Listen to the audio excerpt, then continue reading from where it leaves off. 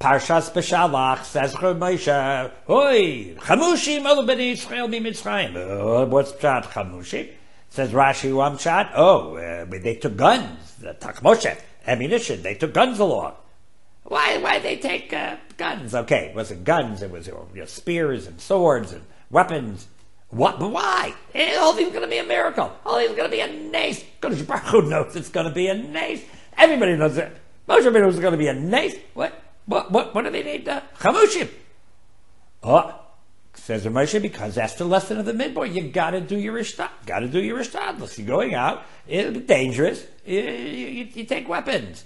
But it's going to be a nace.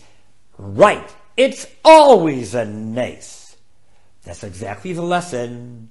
You do your ishtadlus, and then whatever happens had nothing to do with your ishtadlus.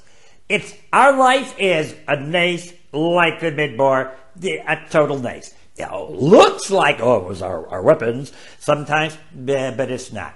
Says Moshe, wait a minute. So if you got to do your ishtadlus, even though everything is a nace, why'd they take food?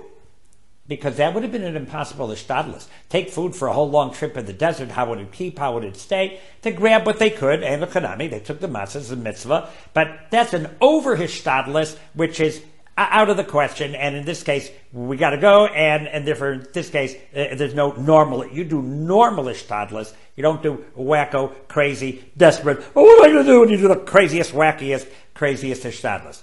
You do normal ishtadlus. Weapons they had, they grabbed, they took. Food for schlepping in the desert and to keep it would have been out of the realm of a normal ishtadlus, and whatever the result is, your ishtadlus is just a ishtadlus. It's all a nace, just like the midbar. Have a beautiful Shabbos from Yerushalayim. Looking for more shiurim? RabbiYFeigenbaum.com. Comments or questions? Just email me, RabbiYFeigenbaum@gmail.com. Thank you.